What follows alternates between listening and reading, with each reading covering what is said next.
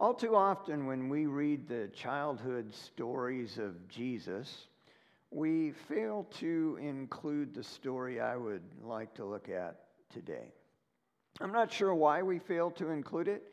It is a one-of-a-kind story. It's the only place in the Bible that deals with the time between Jesus' cradle moments and his ministry years. And so today I'd like to think about that part of Jesus' lifetime. It was a glorious time to be alive. Certainly Jesus felt more alive than he had ever felt at any point in his life until this moment. He would be heeding the call to come celebrate Passover for the very first time. Now you'll remember that Passover was that glorious deliverance that God had orchestrated for his people, removing them from the oppressive hand of the Egyptians. There was this particular night, right, when the angel would go by house, looking for blood sprinkled on the doorpost.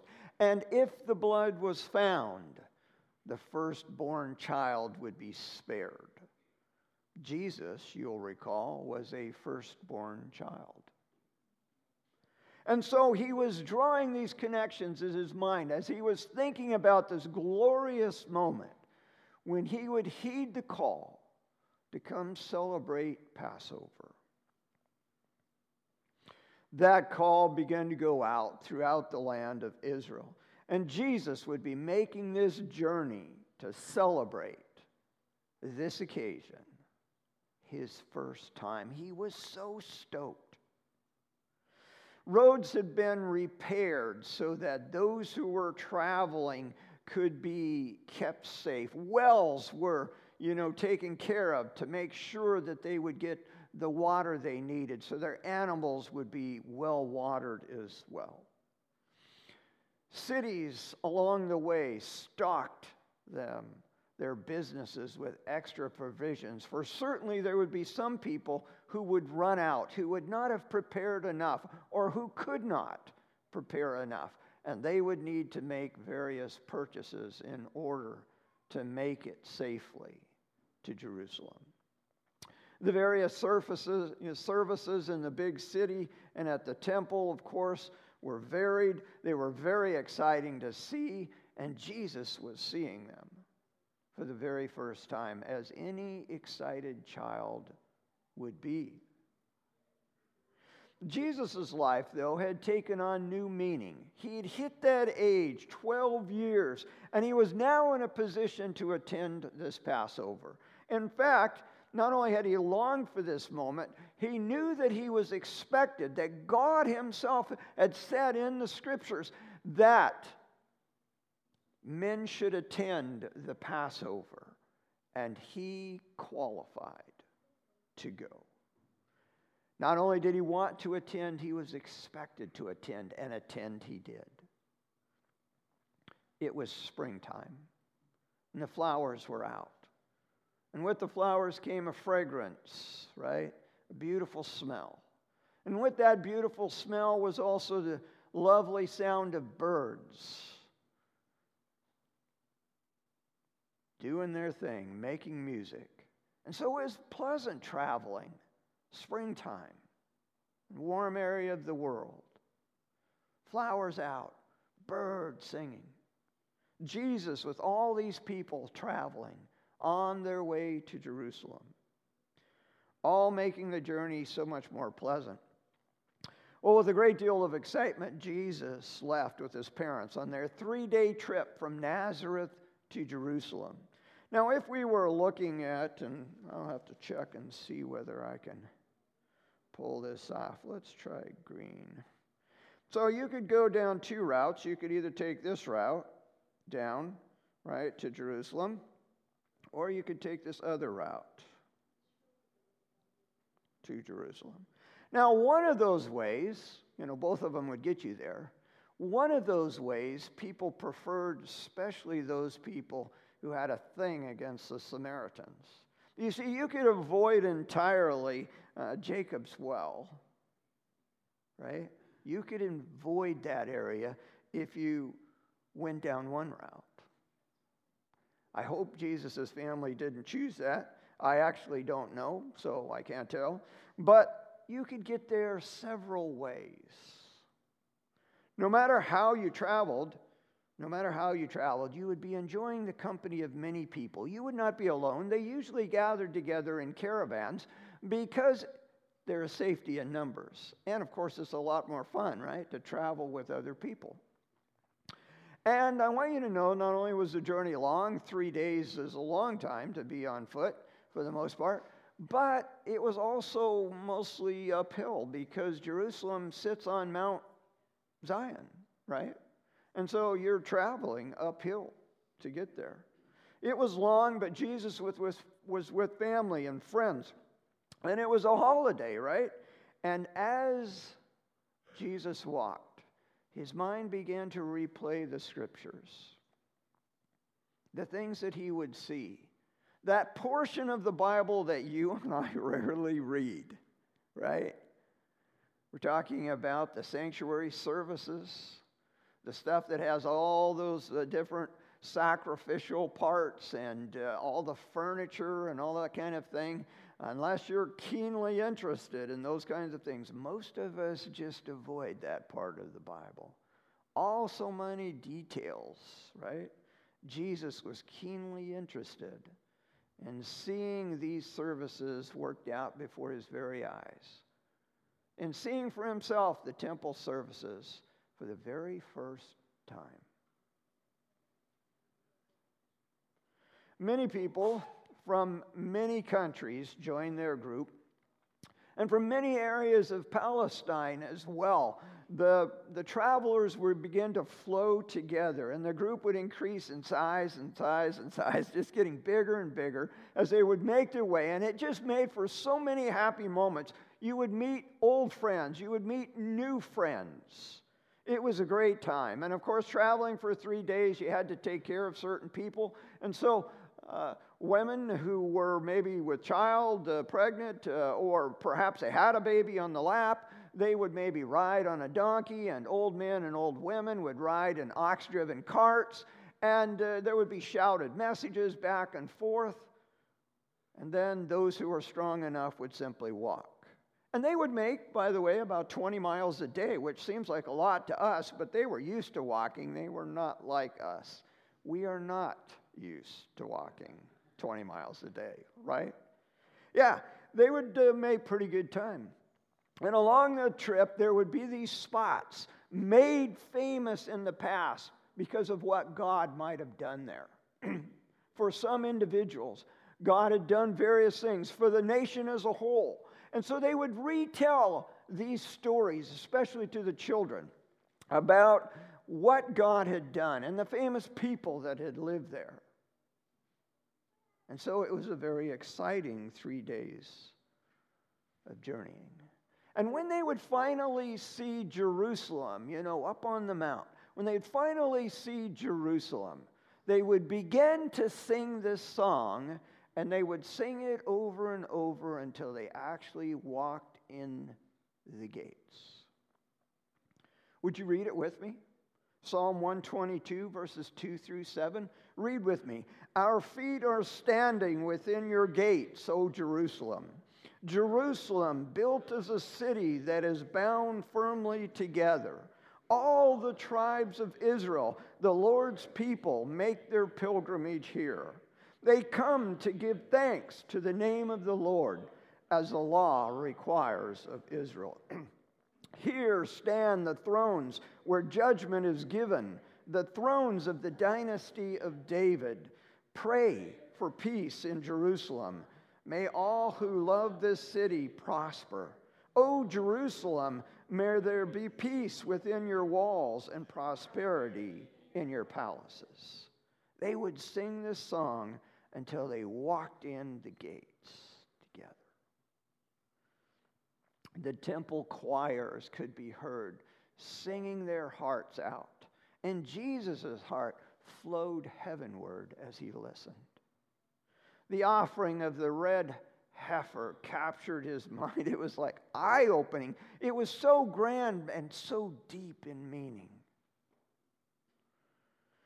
The services were beautiful. But to the mind of Jesus, they were also filled with incredibly deep, deep meaning for him. The payment of the temple tax, especially the sacrifice of the Passover lamb and its later roasting, these things captured his attention. His family told again the Exodus story about how Israel fled from Egypt under God's direction and protection. And as they ate that roasted lamb, Jesus was thinking. Songs of praise lifted from all of the rooftops of Jerusalem. And everywhere there was a Seder meal, and it was shared with many people, Jesus' young mind took it in. He took it all in. He took it in more than anyone had ever done to this moment. Jesus absorbed it all. And then, when Passover was finished, there were 7 more glorious days, the Feast of Unleavened Bread. Oh, what a time it was. Before leaving home, the Jewish travelers had celebrated the early moments of harvest. And they had brought with them the first sheaves of the barley harvest that they could offer to God in thanks for a great new harvest. And mixed with frankincense and oil, it would be waved, as it were, that's what they called, waved before God, thanking him for his generosity. And Jesus took it in. As he watched these glorious services for the first time, Jesus felt his mind expanding. It was like he was searching through the universe. It was like his mind was expanding faster than the speed of light. All these things he saw for the very first time, all these things, he thought, represent me. They represent me. The great problem that he had been studying as he had read the scriptures at home, he was working it out in his mind. And he could see more clearly than ever that he had a mission, that he had a destiny. And oh, how he wanted to grab it, to seize it, to live it.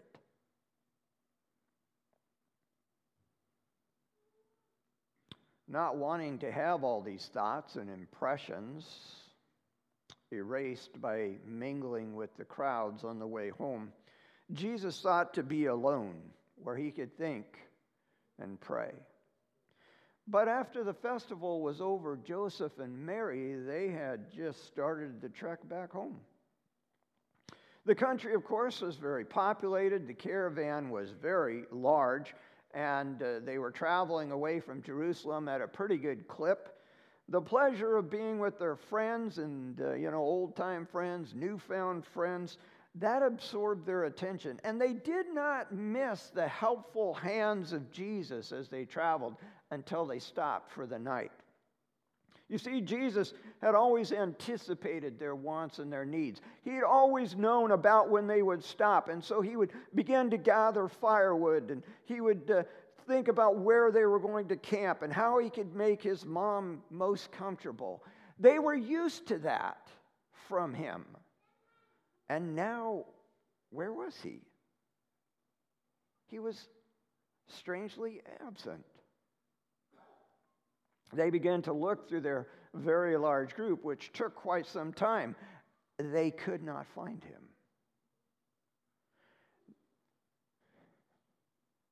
And then they began to shake with dread, for they remembered how Herod had tried to kill him when he was just a baby. And they wondered, is our boy even alive? Guilt beat them up as they searched and searched for Jesus, calling his name. Guilt beat them up. Why did we not do more to ensure his safety? They hustled back to the big city, and they began retracing their steps. I'm sure many of you know what that is like, right? When you lose your keys, when you lose your smartphone, when you lose your child at various times, right? You begin to retrace your steps. They retraced theirs through the big city of Jerusalem, looking for their son. With anxious hearts, dread weighing them down. They tried to recall the many places that they had taken him to. And finally, it was like relief big time. They heard his familiar voice, so very serious, and yet so deeply interested, speaking, talking, asking questions, giving answers. His was the voice that was filled with melody, the beautiful voice of Jesus. They heard it. Where was he? They looked, gently pressed their way through the crowd. Jesus' parents, in visiting Jerusalem with him, had hoped to bring their son into closer contact with the great teachers of Israel. He had not shown a tremendous interest in doing so before, but in this visit they had hoped that maybe he just might line up with those people who have been teaching Israel for years, and he would become somewhat like them. But instead, their little boy had been taught by God himself. And what Jesus received, he immediately shared. The day Jesus' parents had left for home, he had discovered a part of the temple that was used as a school. Here, the greatest Jewish teachers ever were with students, and they were engaged in this back and forth kind of questioning and answering that happens in Judaism still to this day, where students and teachers both get to ask questions and give answers. And to these great teachers, Jesus presented himself as a child eagerly wanting to learn, especially a knowledge of God.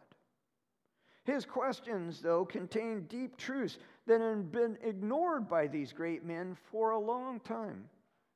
And with every question of Jesus, a godly lesson, a lesson of the deepest truth was delivered. It was placed there for the great teachers to think about. And had they followed the things that Jesus asked them about, there would have been a huge and great reformation taking place in the country.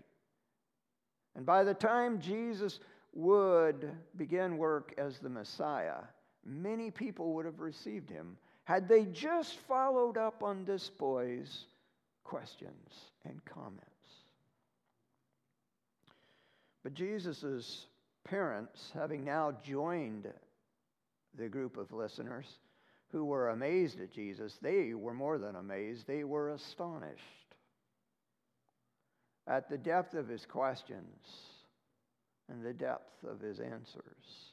His freedom in speaking with people they considered his betters. You see, all the years that they had been raising Jesus, somehow they had forgotten that he was God in the flesh. He had been so much like other boys in so many different ways, they had simply forgotten. And when they had him all by himself, happy as they were to have him finally with them, their guilt, as it often does, came out in anger, in criticism towards Jesus. They took out their pain and their anxiety on him. And with critical words, his mother said, "Son, why have you done this to us? We've been frantic, searching for you everywhere." But why did you need to search? He asked. Didn't you know that I must be in my Father's house? But they didn't understand what he meant. And so Jesus pointed upward, knowing for the first time in his life that Joseph was not his father. God was. And divinity flashed through his face, his human face. Jesus now knew that he was God. His lessons contained a gentle lesson, I think. His words contained a gentle lesson for his parents. Jesus, had been in the temple doing his Father's business. He was doing the work that God wanted him to do, but Joseph and Mary had neglected the work that God had entrusted them with, the protection of his one and only Son. For an entire day, they had lost sight of Jesus when they should have never lost sight of him for even a moment.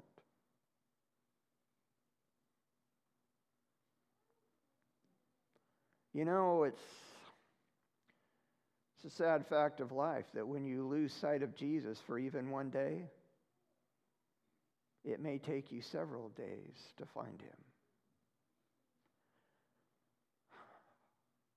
I know this all too well in my own life. Do you? Yet with these gentle yet penetrating questions, Jesus drilled down, making it clear once again that God is in no way responsible for the origin or development of evil. Jesus' parents, relieved, at finding him, had cast all of the blame on him instead of finding fault with themselves. Jesus had godly expectations. You should have known, he said, that I would be about my Father's business. You could have known, he gently said. These things make it clear that God is not responsible for the rise and continuance of evil.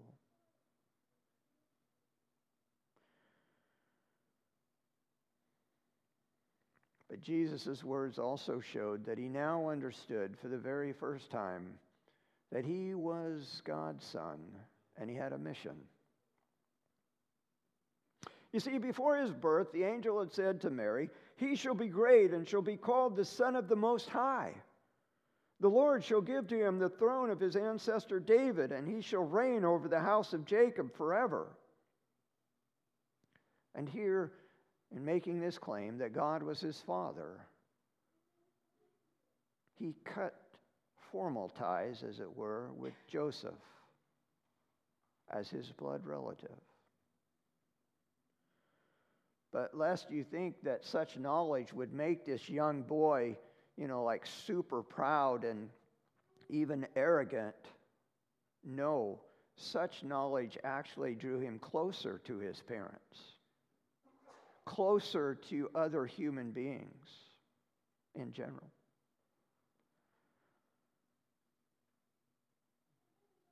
Such knowledge made him incredibly humble, which is why Jesus grew in wisdom and in stature and in favor with God and all of the people. The knowledge that he was God actually made Jesus sweeter, kinder, more winsome, if that were possible. And so he grew in favor with God and with everyone he ever met. The wisdom that God gave Jesus, of course, is the capacity to see connections and make decisions that are fully in tune with God's will. Such wisdom is always God-given. Do you have it? Do you want it? Is it yours because God has given it to you? God wants to give it to you. It would be good for all of us to spend a thoughtful hour each day thinking about the life of Jesus, especially the final week of his life.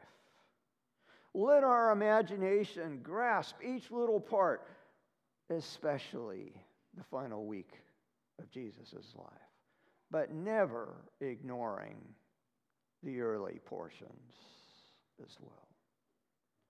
The first parts of Jesus' life, his infancy and childhood, they too are worth our deepest contemplation, our best imagination.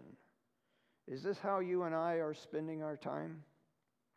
Contemplating, imagining the life of Jesus day by day?